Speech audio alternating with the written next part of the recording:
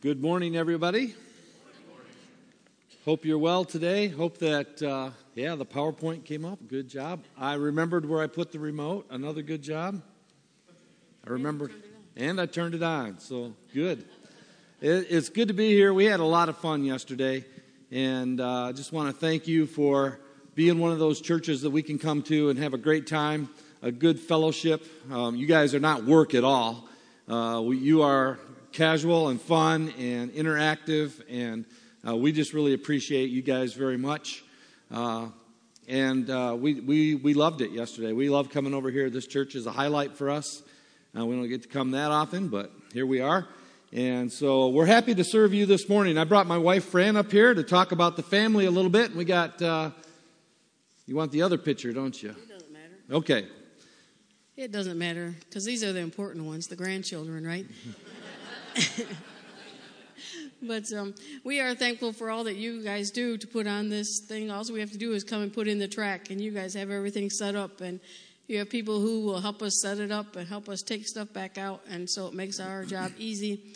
And we're just so thrilled to share the gospel and for children to come to salvation. And we're praying for each one of our grandchildren to come to salvation, and we are thankful for each one of our children, and all of our children and grandchildren now live in the state of Michigan. So we're thankful for that. Our son, Ethan, was the last one to move to Michigan, and he moved from Virginia Beach to Munising. So from the warmth beach to, we're thankful to have them, and they not picture, and they say, oh, just so. So we'll get to see them in a week. They will enjoy the grandchildren and do ministry at the same time, which is always a blessing. And our youngest daughter and her husband moved to Allegan last year, so he's working in a church there. And so we're thankful to have those granddaughters back up there with us. And then there's our son Brett, who lives just around the corner from us. He was scared because we moved into the neighborhood and was afraid we were going to spy on him and spend too much time at his house. But guess who spends more time at whose house? Yeah. But we enjoy having them close, and we're just thankful for all of our grandchildren and our children that are seeking the Lord and living for Him. All right, thank you. So there's the other picture with everybody in it. And the tall one is obviously the son-in-law. Yeah, the tall one is the son-in-law there. He married into shortness. There was actually a New York Times story. No, I'm not going to tell you that. I guess I have to now. They said that everybody should find a short partner and the population should get smaller and smaller, because then we eat less food and our carbon footprint gets smaller and smaller. All right, so sorry, Pastor, if I got a little too political there, but that was actually a thing. Anyway, so you can see them there, and that's great. We're happy to be here today. We're going to talk a little bit about what's going on with our ministry, and then I'm going to get into God's Word with you. If you remember from last time, I take my cues from the PowerPoint, and so I walk around and I look backwards a lot. I hope you're not offended. I'm not really turning my back to you. I'm just trying to see what's next. And we're up to 36 churches in Michigan now. And so it's growing, 64 clubs. Again, if you remember, you have 3 clubs here, so you count for 3 on clubs, but only 1 on churches. That's how come the numbers are different. We average around 15 evangelistic events per year. One was here yesterday. We have about a 4-year track record since we've been back from Africa, going on 5. We're averaging about 140 known professions of faith, children, teens. Every once in a while, there's a mom or a dad at a fast car that will get saved, which is really cool. We had one earlier in March, earlier in February, I guess it was. I don't know when it was. It was 3 or 4 fast cars ago. One of the moms raised her hand. And you can see kind of an outline of where we go. We got a couple churches up there in Upper Michigan. Everybody else is in that perimeter where you see the highways there, and they're speckled throughout there. One of our latest new ones is in Mount Pleasant. So we have the west side, a bunch of churches up and down 131, and then branching off from there. And then we have a few churches over here on the east side, which we're trying to get the east side going again. in greater numbers, and then there's just that one church in Mount Pleasant in the middle. And so we're thinking, hey, that's a nice little start. It's a nice little treat to have a church there. And so, and they're doing well. They're just starting with the material. They're going to start on the scholarship program next year and start working that way. So this part probably hasn't changed too much since the last time you saw us, but we're doing Nerf wars and fast cars for children. And we had a Nerf war not too long ago. 7 kids got saved there at that Nerf war. Obviously, we did a fast car yesterday. I think there was 3 hands raised. Then a week ago, there was 3 hands. There was one. It's our 4th or 5th one. So, I mean, they're starting to add up. And so we're just faithful to go out and use our equipment to go out and be able to share God's word with young people. And so, yeah, we're doing about 10 children's events a year. And then for the teens, we do bigger things, but probably less often. One of them is the Slopstickle event, which is coming up at Hickory Corners in May 20th. We would love to get one of these started over here on the east side of the state. We're still looking and praying for a partner church, and so go for it. Yeah, so Pastor John has actually told me that the church might be interested in letting us do that here and partner with us in that way. I should have said something to you before, but that's fine. It works out when it's all good, right? So, and you guys, and this would be an ideal spot. You've got the great area back there to do it, and we just got to work out details. And so, might not happen in 23, but probably in 24, and maybe we'll be looking to get a date on the calendar, and that'll just drive us to get it done. So, anyways, we also do Reverb, which is a big event in November. This last November, we had 1,200 people in attendance. We had 70-some respond to the gospel. It was a great night. A lot of people, a lot of other conversations beyond those that got saved, young people asking questions. And we're always trying to train other young people. So young people who are more advanced in their faith, we find them and we try to train them more, right, to respond to the gospel and to respond to certain questions in the Bible that young people are worried about. And we try to then get them paired up with other teenagers, because a teenager will respond to something and they'll come to me and they'll just shake their head and say yes to everything that I say, and they'll be agreeable, right? But to another teenager, they'll start talking about the issues, right? And so when we can get more and more really the younger leaders, younger than even Pastor Greg, but younger leaders and teenagers that can start to wade into some of these issues, and maybe they don't know the answer, but they're confident enough to talk about it and to turn people back to the Bible and then connect them with somebody like Pastor Greg or Pastor John. That works. And so that's another thing. It's kind of behind the scenes that we're trying to do, and we're trying to get it to go. We're not just looking for numbers. That's what I'm trying to say. We're trying to get it to go deeper into people's lives, and we're trying all kinds of strategies to do that. And this is one of them, evangelism training. And we have our 2 goals over there. Every student hearing the gospel from a student somewhere, and every student in a growing relationship with Jesus Christ. And then we have ongoing evangelism training. I schedule that when somebody wants that. I come out and do it. Or this year, near Allegan at a camp, we're going to do a 3-day, 4-day camp on evangelism training. So you get to go to camp. And we're going to talk about evangelism. We're going to train in evangelism, and we're actually going to go out into some of the smaller towns along Lake Michigan and talk to some people on the streets with our teenagers. And so that's open to you guys. If you guys want to send a group over there to that, we're registering now.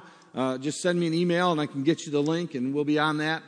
Why do we do all this? Well, Acts 1:8 is a verse that we use all the time. You shall receive power. After that, the Holy Ghost has come upon you.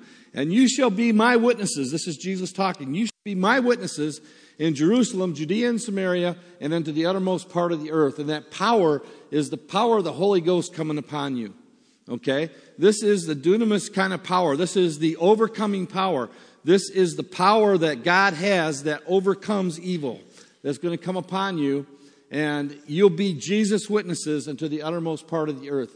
So The Holy Ghost is involved there. We remind people, we teach young people.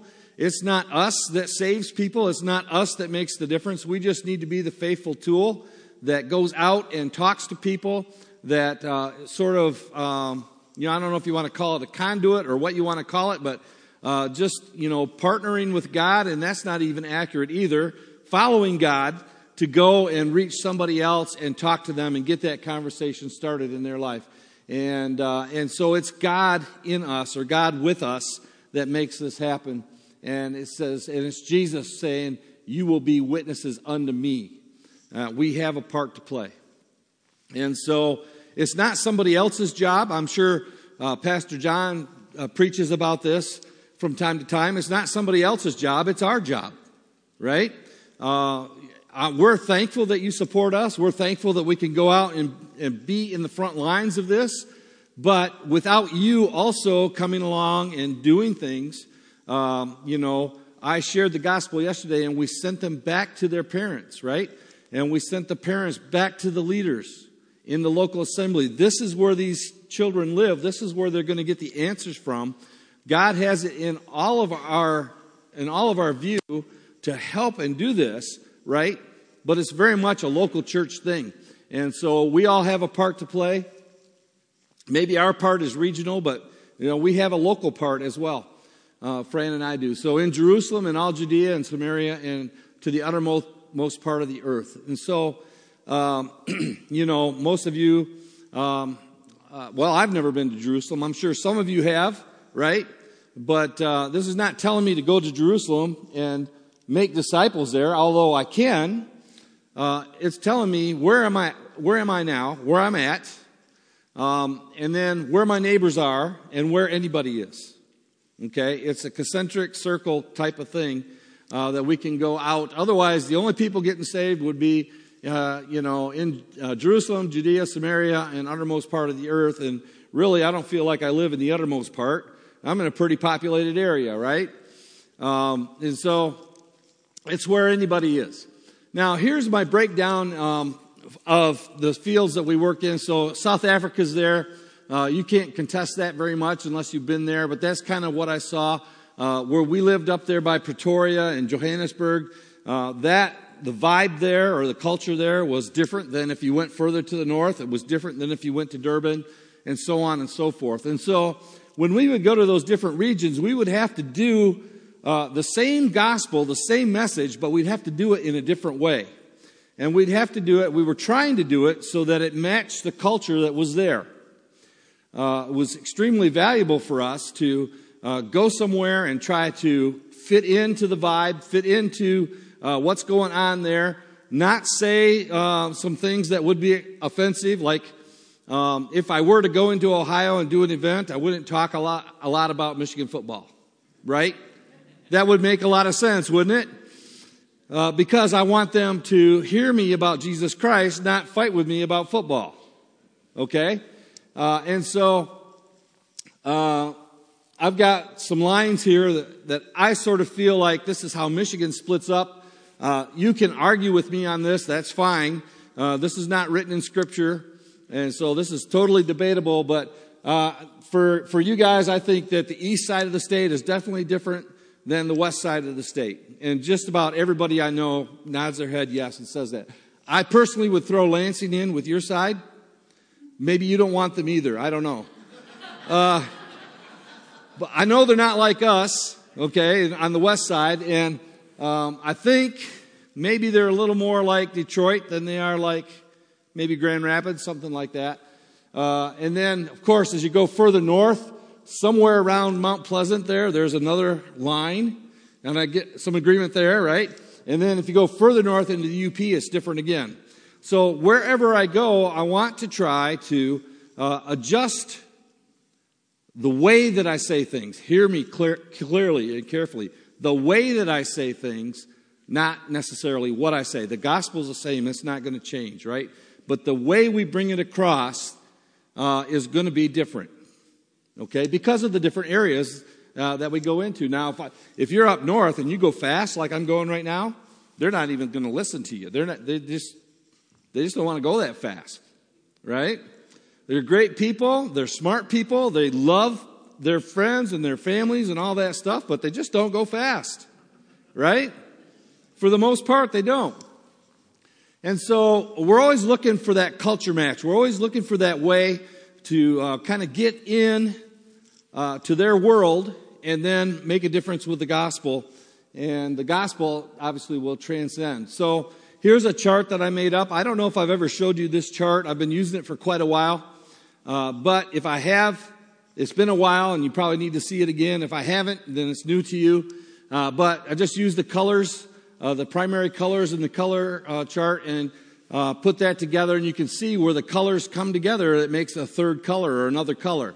So red and yellow makes orange, and blue and yellow makes green, and etc.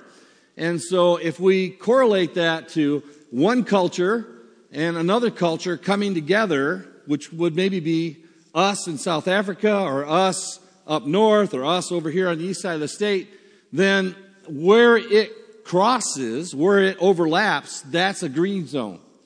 And if we can get into that green zone, then we can have a conversation that we are all going to be able to relate to. If I'm going to have a conversation from the far left side to a person who's on the far right side, and we don't ever bring our cultures in together, or we can't ever get into that green zone, we're going to be talking about apples and oranges or something like that, right? That would be a case of going into Ohio and talking about Michigan football first before sharing the gospel, right? That would separate us out. It wouldn't bring us together, and then our message wouldn't be heard. And so, what my goal for today is to see, how does Jesus relate to people in this kind of way? Okay, and I believe Jesus does. I think we'll see that in John chapter 4. So John chapter 4, if you want to go there today, in the story of the woman at the well.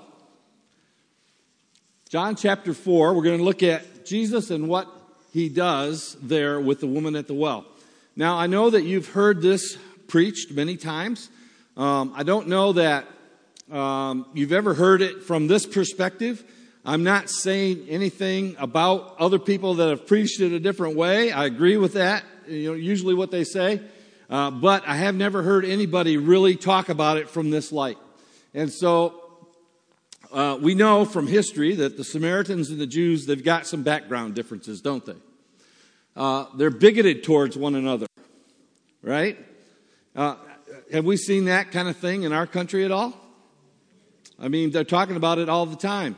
And just when we think we get something settled, somebody kicks it back up again and we start rehashing it all. Bigoted towards one another. The Samaritans are Israelite Assyrian crossbreeds, okay? So when the north fell, the Assyrians came and took over, and they assimilated themselves into Israel in a way that would take those Israelites and try to turn them towards the culture of Assyria, okay? So they have Jewish backgrounds in there, but they also have Assyrian backgrounds in there. And the pure Jews, the Jews of Judea, didn't like them. I could say they didn't like them much, but they didn't like them at all. The Jews were holier than thou. They were even holier than their own selves, practicing the law and not really following God. They were making up rules and different things. You know how the Jews were. But it was their common practice in this conversation. Let's note that it was their common practice to avoid one another. If a Jew wanted to go from Jerusalem up to Galilee, up to the north, they would typically not go through Samaria, which would have been a much shorter route. They would go over to the Jordan River, which would go around Samaria. They would go north, and then they would cut back over and go to Galilee or any of those places up there. They really tried not to be around each other. And Jesus recognized the similarities between the two rather than the differences. And there's something to be said there about recognizing similarities rather than differences. And so if you want to, you can find a difference between you and anybody else, basically, right? But sometimes you don't want to find a similarity, okay? And so in our curriculum, we have a thing called Ask, Admire, and Admit, which is a tool towards starting a conversation which is a tool to bring up the gospel. It's really an attempt to kind of find a culture match. You ask somebody about themselves, you admire something that's about them, and so, for example, if you're talking to somebody and you find out they're Muslim, and you find out they're a very devout Muslim, and they do their prayers every time they're supposed to do their prayers and all that, you can admire that they're faithful to what they believe. That doesn't mean you believe what they believe. It just means, wow, you're really faithful to that. You must really believe it, right? And then that is the admire part. That's kind of a culture building part. That's the green zone part, right? And then you can go ahead and start talking to them about the gospel. And then the admit is to get them to admit that they're a sinner and they need Jesus Christ, that Jesus is God. That's the gospel part. And so we'll see that Jesus looks for those similarities, not for the differences. Now, that ask, admire, admit thing is a thing that we use from Dare to Share, just so you know. I'm sure Greg's aware of that. We use that in our youth ministry all the time. But we'll see Jesus overlook these cultural differences in order to get into the heart of this Samaritan woman at the well. And so, when it comes to cultural differences and different things like that, maybe we don't think that that's such an impediment for us to be able to talk about the gospel to these people. But, I'll just bare my heart to you right now, and I'll tell you, I was an adult when 9/11 happened. 9/11 hit me personally really hard. I just, the people, I was working in the factory then, and they were like, wow, the plane, look what happened to that building when that plane crashed into it. That building's going to be, I wonder how many floors are going to burn. And they're talking about the building. And I was thinking, what about those people that are in there? This is 9-something in the morning. I forget what time it was. It was in the morning. And that there was people on that plane and there was people in that office, right? In all those floors. And then we saw the whole thing come down. And it just hit me a lot harder than it hit them. To them, it was just kind of property because you couldn't see the people on the screen, right? And then as the day went on, if you remember, people were deciding that it was better to jump off the building than to stay in there and burn to death. And that was just devastating. I mean, I'm having feelings now, right? And in my human condition, right, I equated that all back to the people who brought it. And I didn't want to be around them. Okay, and I have to fight that. I still fight that today. And so, I don't want to say I'm bigoted towards Muslims or towards people who would do something like that or from those places. But in reality, it's very difficult for me to be open to them. And I have to work on that. And I'm conscious of that all the time. And if I need to look for a green zone in there, it's going to be difficult, right?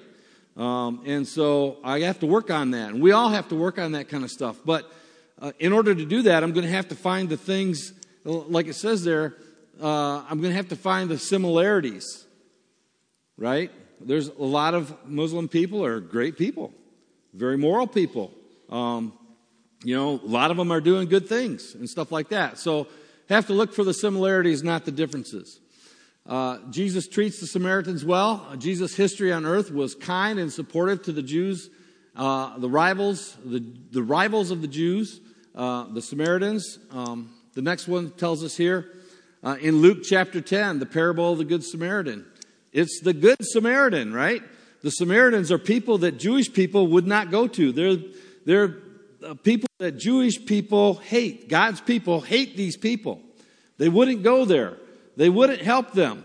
And the Samaritan in this parable is helping the person. The priest didn't help him, right? The Levite didn't help him. It was the Samaritan. The people that Jesus was talking to, the people that they would not go to are the ones who helped. That's pretty significant to think about as we go through this conversation. They hated the Samaritans. And Jesus said, no, there's good things there.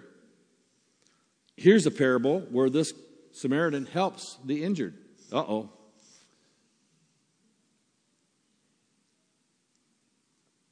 There we are. Okay. So in Luke 17, the 10 lepers, okay, one of them was a Samaritan. And guess what? The Samaritan is the one that came back and was thankful. Again, Jesus is talking to the Jews, the religious elite of Israel. And this person that they wouldn't go to, this person that they wouldn't consider being worthy to come into their temple or come into their heaven or whatever, that's the one who came back and said thank you. Okay? Jesus is looking for the similarities. He's looking for the good stuff. And it was that Samaritan's faith that saved him. Oh, Samaritans can get saved? Samaritans can come to heaven? Who is this guy that's telling us this stuff, right? Kind of the reaction that he was getting. And then in Acts 1:8, we saw the reference, right? Judea and Samaria. Jesus is saying, this is Acts 1:8. It's just before he ascends back to heaven. He says, Jerusalem, Judea and Samaria, right? He could have just said Judea. He could have said Judea and Galilee and assumed that they would have walked around to do that, right? He says Judea and Samaria and then uttermost part of the earth. So Jesus is telling his Jewish disciples to go where they would not normally go. The hated Samaritans are included in the calling. And so, for me personally, people of Middle Eastern descent are also part of the calling. They're part of the people that I'm called to serve. I don't have a large group of people from the Middle East in my ministry at this time. I keep telling God, if you bring them, I'll do my best. I'll minister. He must not think I'm ready yet, but I think it's coming closer. And so these hated Samaritans are in the calling. Whoever it is that, you have a problem being around, that you think, wow, their culture just really clashes with mine, and I don't know if I want to share the gospel with them, and going to spend eternity in heaven with them. Oh, man, think of the alternative. Do you really want anybody to go to hell? And would it be better for you to be a little bit inconvenienced to have somebody that you're really not close to in heaven with you? Well, it wouldn't be an inconvenience, because if they trust Jesus Christ for their salvation and the Holy Spirit comes upon them like he did you, you're going to be brothers and sisters in Christ, and you're going to build a relationship. All right? And it's going to get better. And just think if we all did that, what would happen? So Jesus treats women well too, and this was something that didn't happen in that culture either. Jewish men didn't talk to Jewish women. Jewish men didn't talk to any women. And they had to stay separate and stuff like that. But I'm going to choose this time to read through this passage. And so John chapter 4, starting in verse 3. He left Judea and he departed again to Galilee. He must needs go through Samaria. Okay? And then verse 5, he cometh to a city in Samaria which is called Sychar, near a parcel of ground that Jacob gave to his son Joseph. Okay, so there's some history there, right? Now that's going to be important later. Now Jacob's well was there. Jesus therefore being wearied with his journey, sat thus on the well, and it was about the 6th hour, so midday. And there cometh a woman of Samaria to draw water. And Jesus said to her, Give me to drink. For his disciples were gone away into the city to buy food or to buy meat. And then saith the woman of Samaria unto him, How is it that you, being a Jew, ask a drink of me, which is a woman of Samaria, and the Jews have no dealings with Samaritans? So she's saying to him, that's 2 strikes right there. A, I'm a woman. B, I'm a Samaritan. Why are you talking to me? Like, this is really weird. Don't you hate me like all the other Jewish people do? Aren't you restricted from talking to me like all the other Jewish men are? She doesn't know who she's talking to yet. Verse 10, Jesus answered and said unto her, If thou knewest the gift of God and who it is that says to thee, Give me to drink, thou would have asked him, and he would have given thee living water. And the woman said to him, Sir, thou hast nothing to draw with, and the well is deep. From whence then hast thou that living water? Art thou greater than our father Jacob? Okay, we're coming closer to the point here. Are you greater than our father Jacob, which gave us this well, and drank thereof himself and his children and his cattle? So right there she's saying, my relatives drank from this well. My relatives gave us this well. Right? Keep remembering that. Jesus answered and said to her, whosoever drinketh this water shall thirst again. But whosoever drinketh of the water that I shall give shall never thirst, but the water that I shall give him shall be in him the well of water springing up into everlasting life. And the woman, she starts to figure out some stuff, right? She says unto him, Sir, give me this water that I thirst, neither come hither to draw. And Jesus said to her, Go call your husband. And then the husband conversation happens, right? And of course, Jesus cuts right through that one.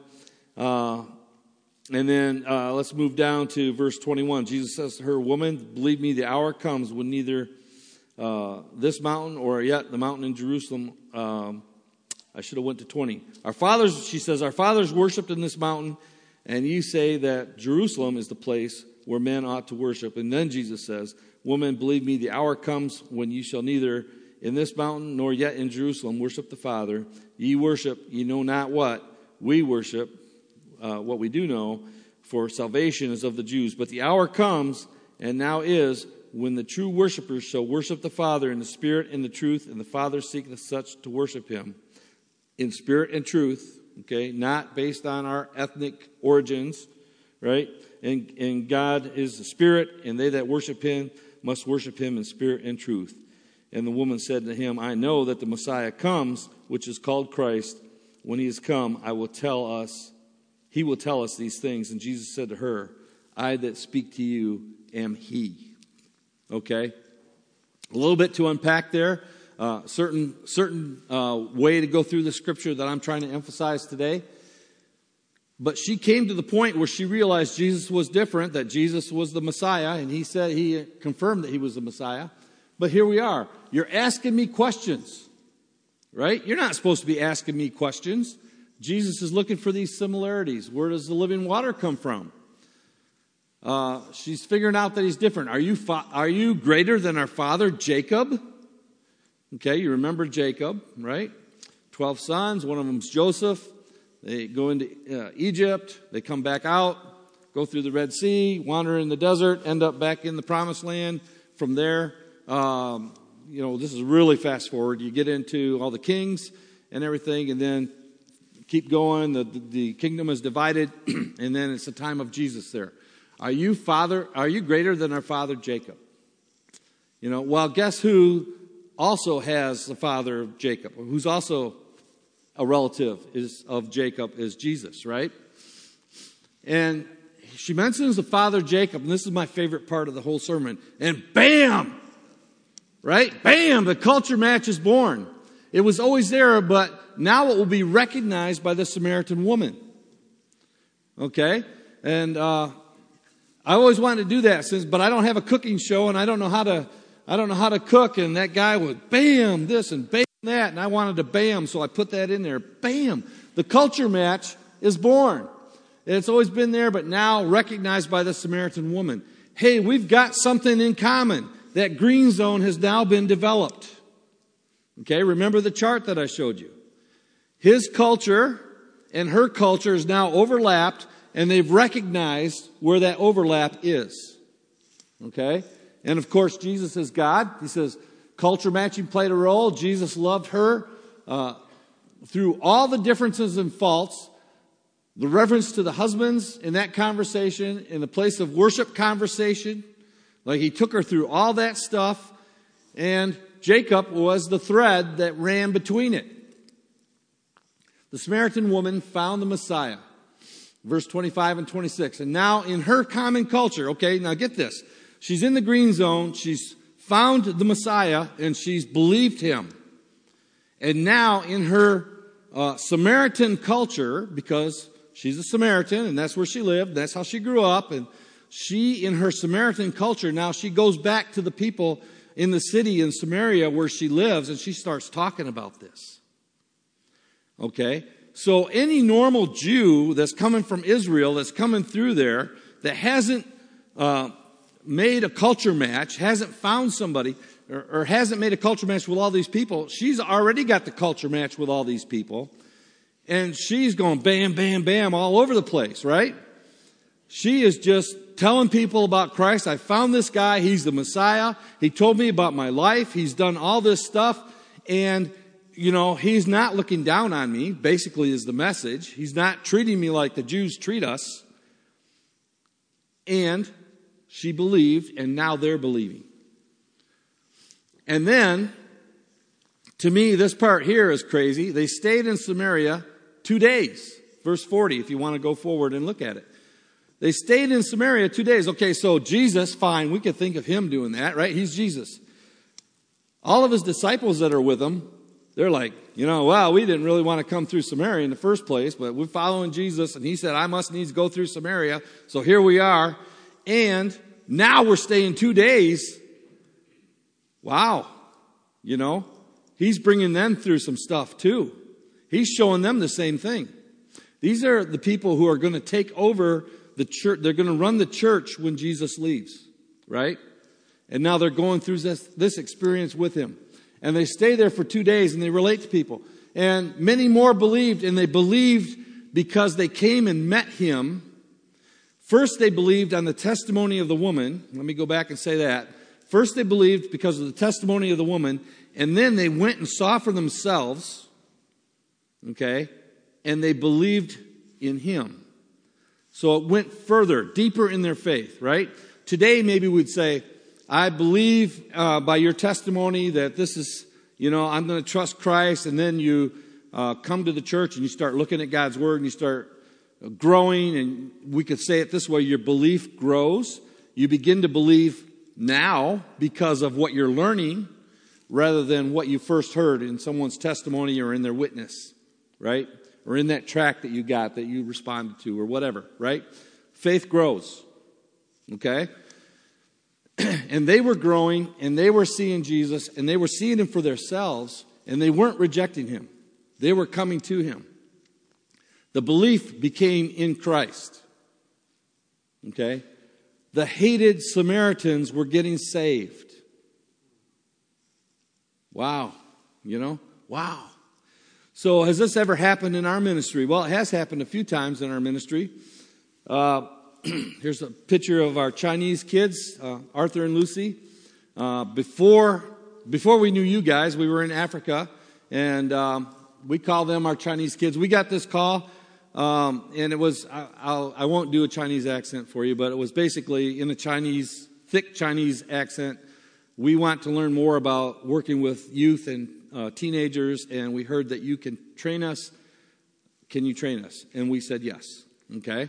And it turned into a weekly Monday night meeting where we were taking them through our material, showing them how to use it. It was very much us telling them things more times than normal because of their English was a lot less than it is now, and they were growing, right? And eventually, within about a year and a half, they had a youth group going. Some of these kids got saved and they got baptized. That's what this picture is on the day of their baptism. So Arthur and Lucy are there. Lucy's by Fran. Arthur's over there on that side, and I'm on the other side. And these Chinese speaking, the kids also speak English, but some of their parents don't. But they had that Chinese culture and everything. And in China, the official religion is there is no God. And so the church is a little more underground and stuff like that. And so they were a product of that culture. Arthur and Lucy believed, but they believed more. The more we taught them, they believed, and their faith grew, right? And now, today, they are the ones who have taken over Word of Life South Africa and are the directors there. And so, that green zone that we developed in our living room on Monday nights grew in the beginning just very slowly. And we developed a relationship with them and helped them grow and did those things. And so, in the spirit of Acts 1:8, we're taking the gospel across the street, across the state, across the world. This mission today is just as it was in Christ's day. And this is really, when you look at what Christ did with the woman at the well, it was I think it's very similar to what happened between us and Arthur and Lucy. I was a little bit scared of Chinese people. Just being human, right? Okay, but we went through it, and God gave us some good friends. We now call them our Chinese children. That's how close they are to us, and we love them dearly, and we help them. We still converse with them on Zoom and stuff like that on a regular basis. And so that's going on. It happened another time when I was doing some training out away from Johannesburg, and I was discipling a guy named Spoo. His name is Sibonella. We call him Spoo. And we went out to do this training, and we had several modules that we were going to do on this day to start this new youth group up. And I was going to teach the first module. Spoo was teaching the second, and I was going to teach the third, and so on and so forth. I had them all laid out on PowerPoint just like this. And we were just going to teach through it and get this youth group started, right? So I taught my first lesson, and all the leaders that we were trying to train, they were, young adults, late teenager, early 20-ager young adults that were going to run this youth group at this little church. It was, like out there. It was rustic, okay? And I taught, and they all smiled and nodded their head and said yes. At the end, I said, do you have any questions? They said no. Everything was done. We switched over. Spoo took over, and they said something to him in Zulu. Excuse me. And so he started talking Zulu to him. And then the room just lit up. They started talking back and forth with him. I assumed they were asking questions because they would say something and he would say something. And I was sitting in the back like, what's going on here? And so I asked him after that, I said, what happened? He said, well, in their culture, it's impolite for them to ask you, an older man, any questions. Like, it's just not in their culture. They won't do it. But when I got up there and we started talking Zulu, speaking in Zulu, they could, because Spoo was much younger than I am, they could ask me, and they were more comfortable in their Zulu language. And I was like, dude, culture match. You are right in their culture. I haven't developed that green zone yet. This was my first time seeing these people, right? Although they did call us. But Spoo was right in their culture already. He was already acceptable to them. And he did all the rest of the modules that day, and we started that group, and that group has been going on ever since. I don't know what would have happened if I would have just, proudly said, no, I'm the teacher and I'm going to teach this. I don't know what would have happened. Because I just tried to follow the Lord's direction, and I stopped and let him do it. Right? This culture match thing is a big deal. And so, as we go forward, we think about verses like this, There's no difference between Jew and Greek, for the same Lord is rich unto all that call upon him. The same Lord is rich unto all that call upon him. It doesn't say people that are like me. It says all that will call upon him. For whosoever shall call upon the name of the Lord shall be saved. How then shall they call on him on whom they have not believed? And how shall they believe on him whom they have not heard? And how shall they hear without a preacher? And how shall they preach except they be sent? And for me, how will I get the message through if I don't find a way into their culture? Right? So in Africa, we just started finding people that we could have a personal relationship with that wanted to learn, and we started discipling them, and we started sending them out to the churches. And our ministry went from 13 churches to 126 in 8 years, 6 years? Probably 6 years, because it was a little while before we discovered this. Just trying to follow God. Okay? It was not me. It was not me at all. It was God bringing his word to me and saying, do this. Do it this way. Follow the pattern. And so, that's very much what I see happening around here.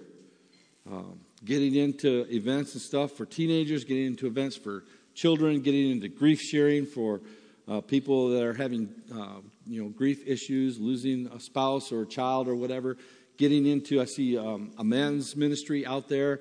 You're looking in there and you're trying to find people that will come and they'll identify with that group. That's the green zone. And you're going to be able to minister to them there and hopefully grow them then to, be a part of the church in general. And to be one of those soldiers that goes out and tries to also find other people to get into one of the green zones, right? And that's what we do.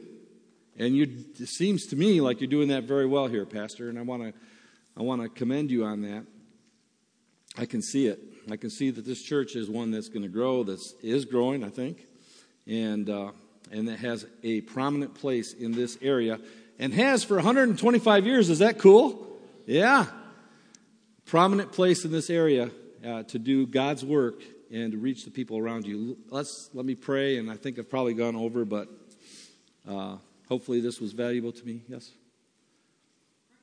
Okay.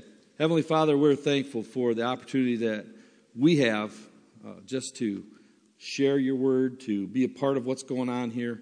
Lord, to bring this little aspect that we have used and utilized from your word to these people. Lord, we want to praise you and give you thanks today. And Lord, we just love you. In Jesus' name, amen. And we want to thank you for your support for us going back to South Africa. Oh, yeah. We're excited to do that in the end of June, beginning of July.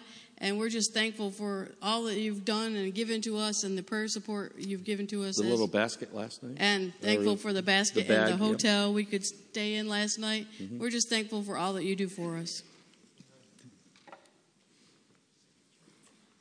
Thank you, guys. Mm-hmm. All right. Well, we are so excited for these guys being here today. So we are going to have a time of invitation. So if you go ahead and stand with us. We're going to have a time of response, and we want to encourage you a couple things. Number one, if you know Christ and you have been feeling that pressure to share Christ with someone, but there's some boundaries that you feel like you can't get through, difference of personality, culture, beliefs, whatever. Maybe you want to come this morning and pray, Lord, give me the strength to get through that, to share your faith with those individuals, to see them as you see them, as loved ones that you desire to come to know Christ. And so maybe you'd come and pray for that wisdom and strength. But secondly, if you don't know Christ this morning, you've never received Christ as your Lord and personal Savior, what an amazing time to do that, to realize that we've all sinned, we've all fallen short.